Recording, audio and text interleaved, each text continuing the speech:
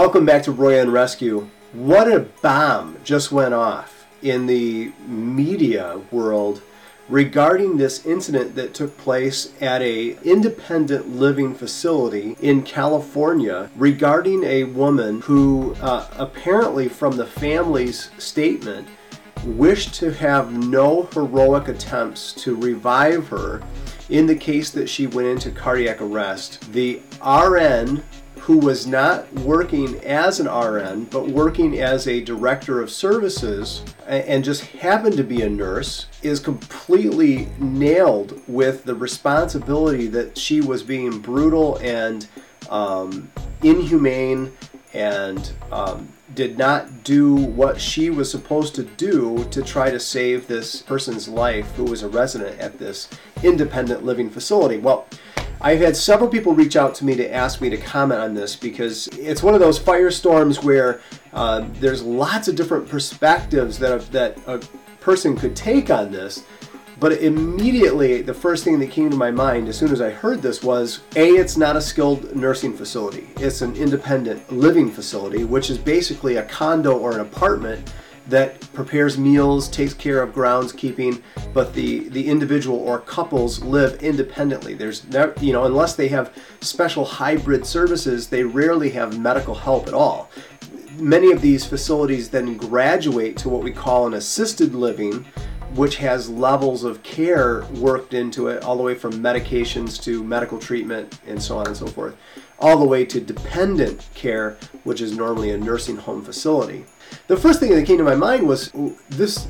Well, number one, and keep in mind, and I'm probably going to catch some fire for this, but hopefully those of you that are Roy and Rescue fans know I'm a proponent of saving lives. I mean, this is what I do. This is my passion. This is my company. I'm pro-life in all reaches, from death or from birth until death.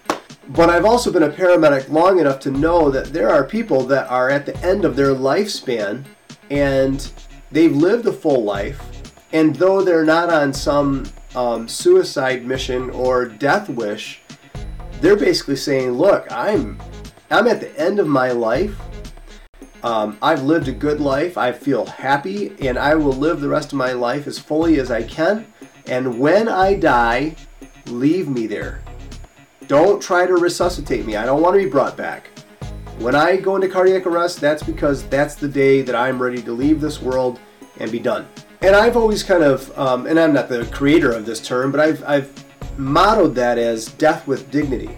And as professional healthcare providers as well as lay people, I personally think we've got problems dealing with death and life on many different levels.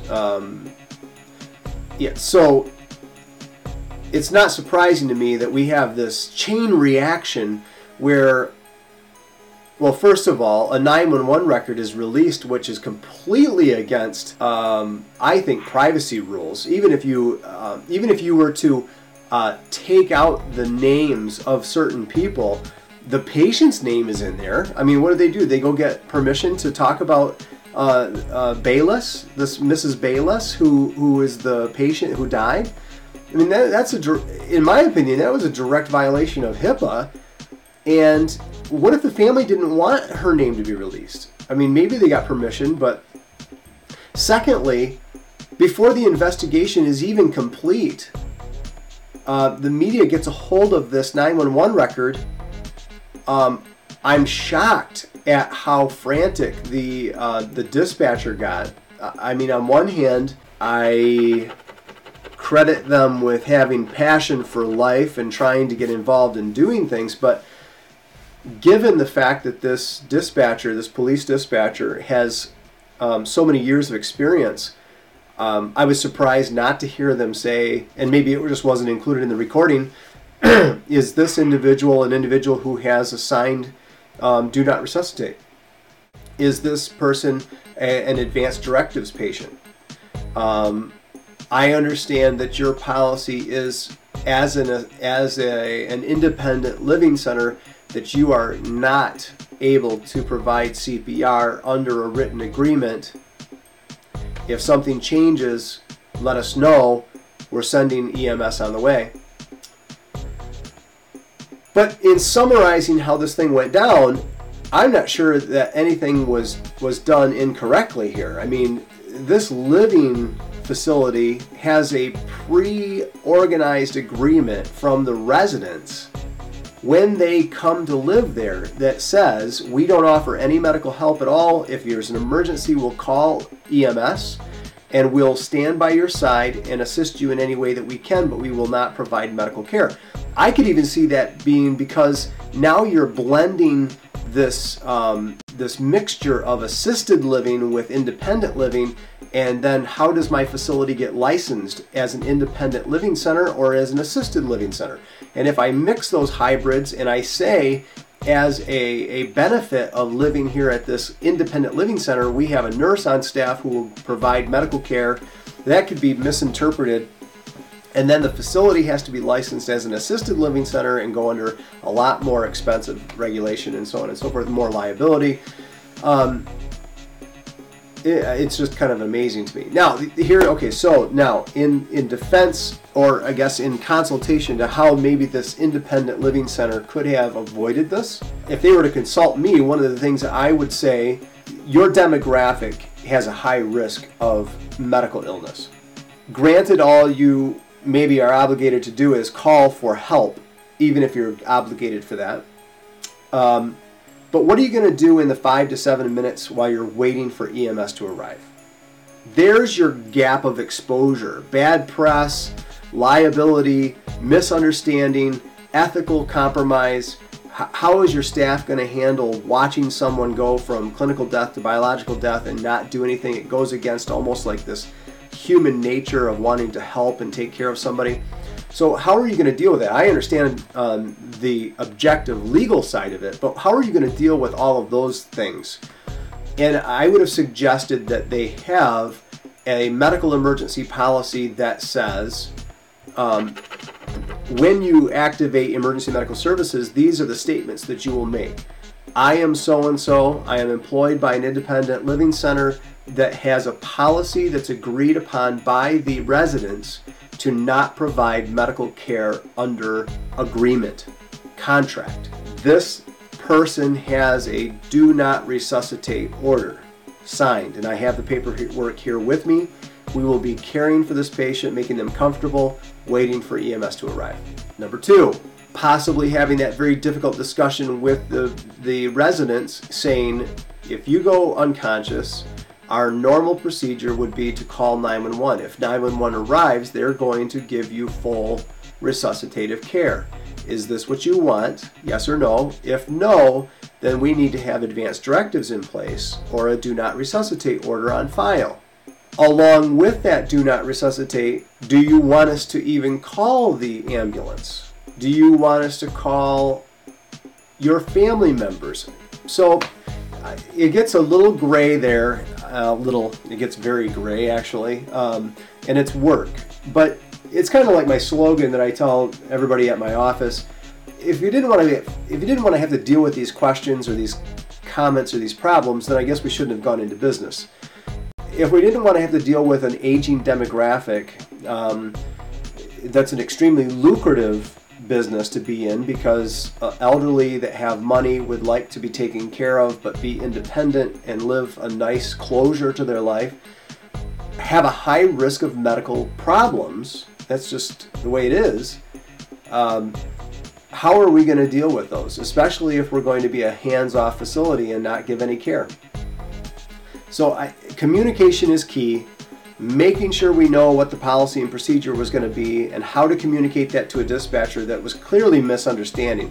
That dispatcher sounded to me like they thought that this individual was just being a hardhead and not caring. Here they're a nurse at a facility, but yet they're not acting as a nurse. Well, they didn't even know that this nurse wasn't hired as a nurse. This person was hired as a services director that happened to be a nurse. And maybe the nurse should not have said, I know, I understand, I'm a nurse.